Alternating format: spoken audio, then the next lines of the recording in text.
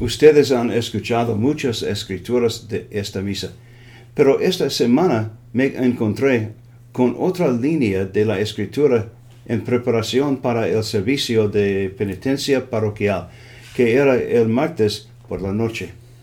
El versículo de la escritura era del libro de Deuteronomio. No voy a citarlo directamente, pero necesitamos notar que Dios, a través de Moisés, preparó un camino para que toda la nación de Israel se arrepintiera de un pecado en la nación.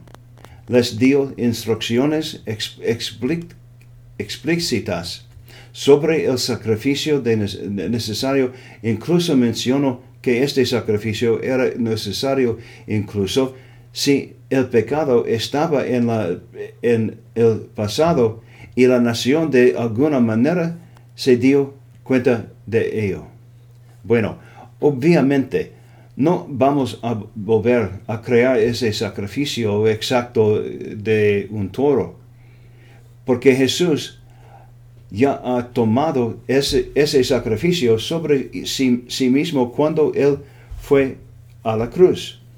Pero creo que es importante para nosotros reconocer que tenemos la responsabilidad de orar con una actitud de arrepentimiento con respecto al número y tipo de pecados que están ocurriendo en nuestra propia sociedad, en nuestra propia nación. Tenemos la responsabilidad de arrepentirnos de los pecados de la nación que nos rodea. Antes de entrar en más detalles sobre eso, quiero hacer un comentario que muy pocas personas parecen haber hecho. El punto es que Dios hizo del matrimonio un sacramento debido a lo santo que es el abrazo marital. Déjenme decirlo de esta manera. Lo más sagrado que cualquier ser humano puede hacer en esta tierra es recibir a Dios en sí mismo en la Sagrada Comunión. La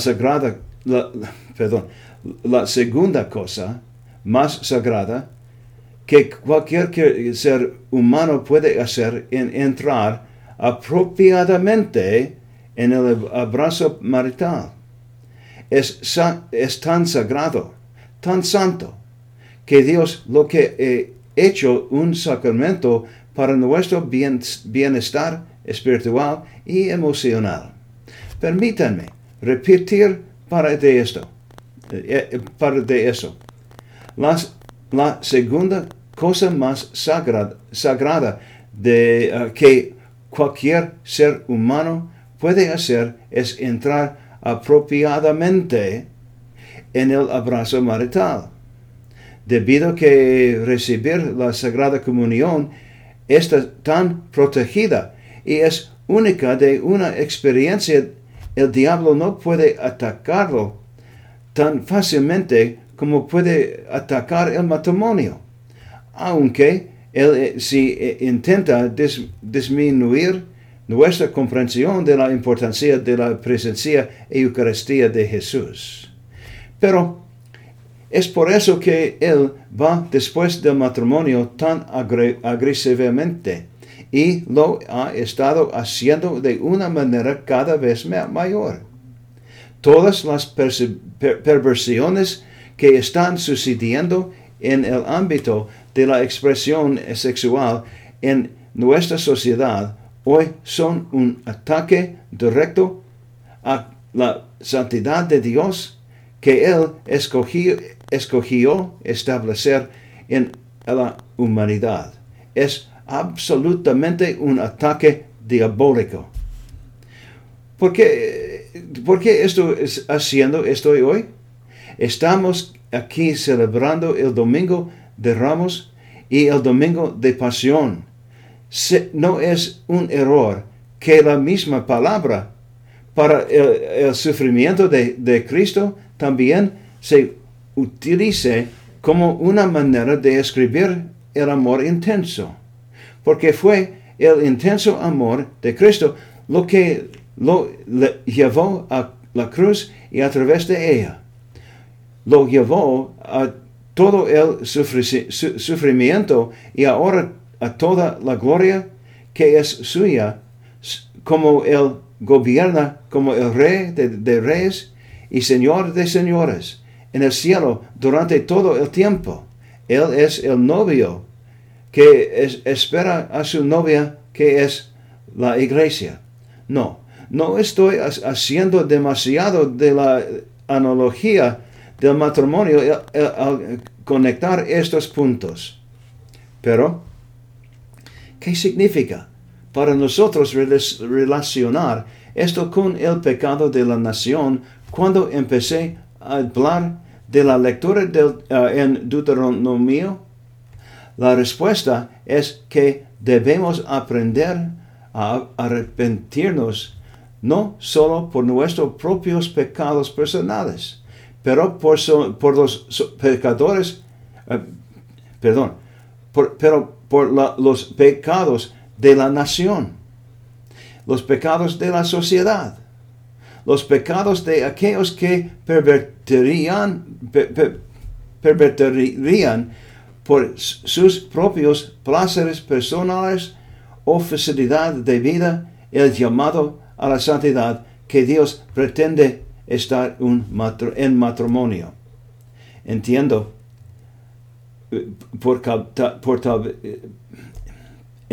que tal vez esté hablando con personas cuyas vidas han sido heridas por matrimonios rotos. Entiendo que este tipo de comentario puede ser difícil para personas que no han tenido elección, pero han tenido su condición en la vida forzada sobre ellos por el cónyuge que elige algo diferente. Entiendo que puede haber razones por las que tienen que encontrar en la lógica de este mundo como suficiente para dejar un matrimonio. Entiendo que puede haber diferencias irreconciliables que ustedes ahora no pueden superar. Pero esto ha sido parte del plan diabólico para destruir al pueblo de Dios. Y muchos de los que están en estas posiciones están en ellas no por su propia decisión personal, sino por actitudes que forman parte de nuestra sociedad en general. Como dije, Cristo es el novio de nuestras almas, y el hecho de que ustedes estén escuchando estas palabras me dice que desean estar en unión con Cristo. Pero mira a nuestra nación. ¿Está buscando un novio para su alma? Necesitamos ver con los ojos de nuestras almas el pecado y las perversiones de nuestra nación, de nuestra sociedad, de nuestro mundo. La falta de respeto por la dignidad de cada persona humana es un intento de destrucción diabólica de la sociedad humana que Jesús vino a salvar. Durante esta Semana Santa que estamos entrando, al terminar la temporada de Cuaresma, cuando venimos a la gloria de la Pascua, que utilices nuestras oraciones finales de Cuaresma como un grito de arrepentimiento y una nueva ofrenda de la pasión de Cristo, por la conversión de los pecadores, por la conversión de nuestra nación, por la conversión de nuestro mundo, por la conversión de nuestros propios corazones. Por su dolorosa pasión, ten misericordia de nosotros y del mundo entero. Amén.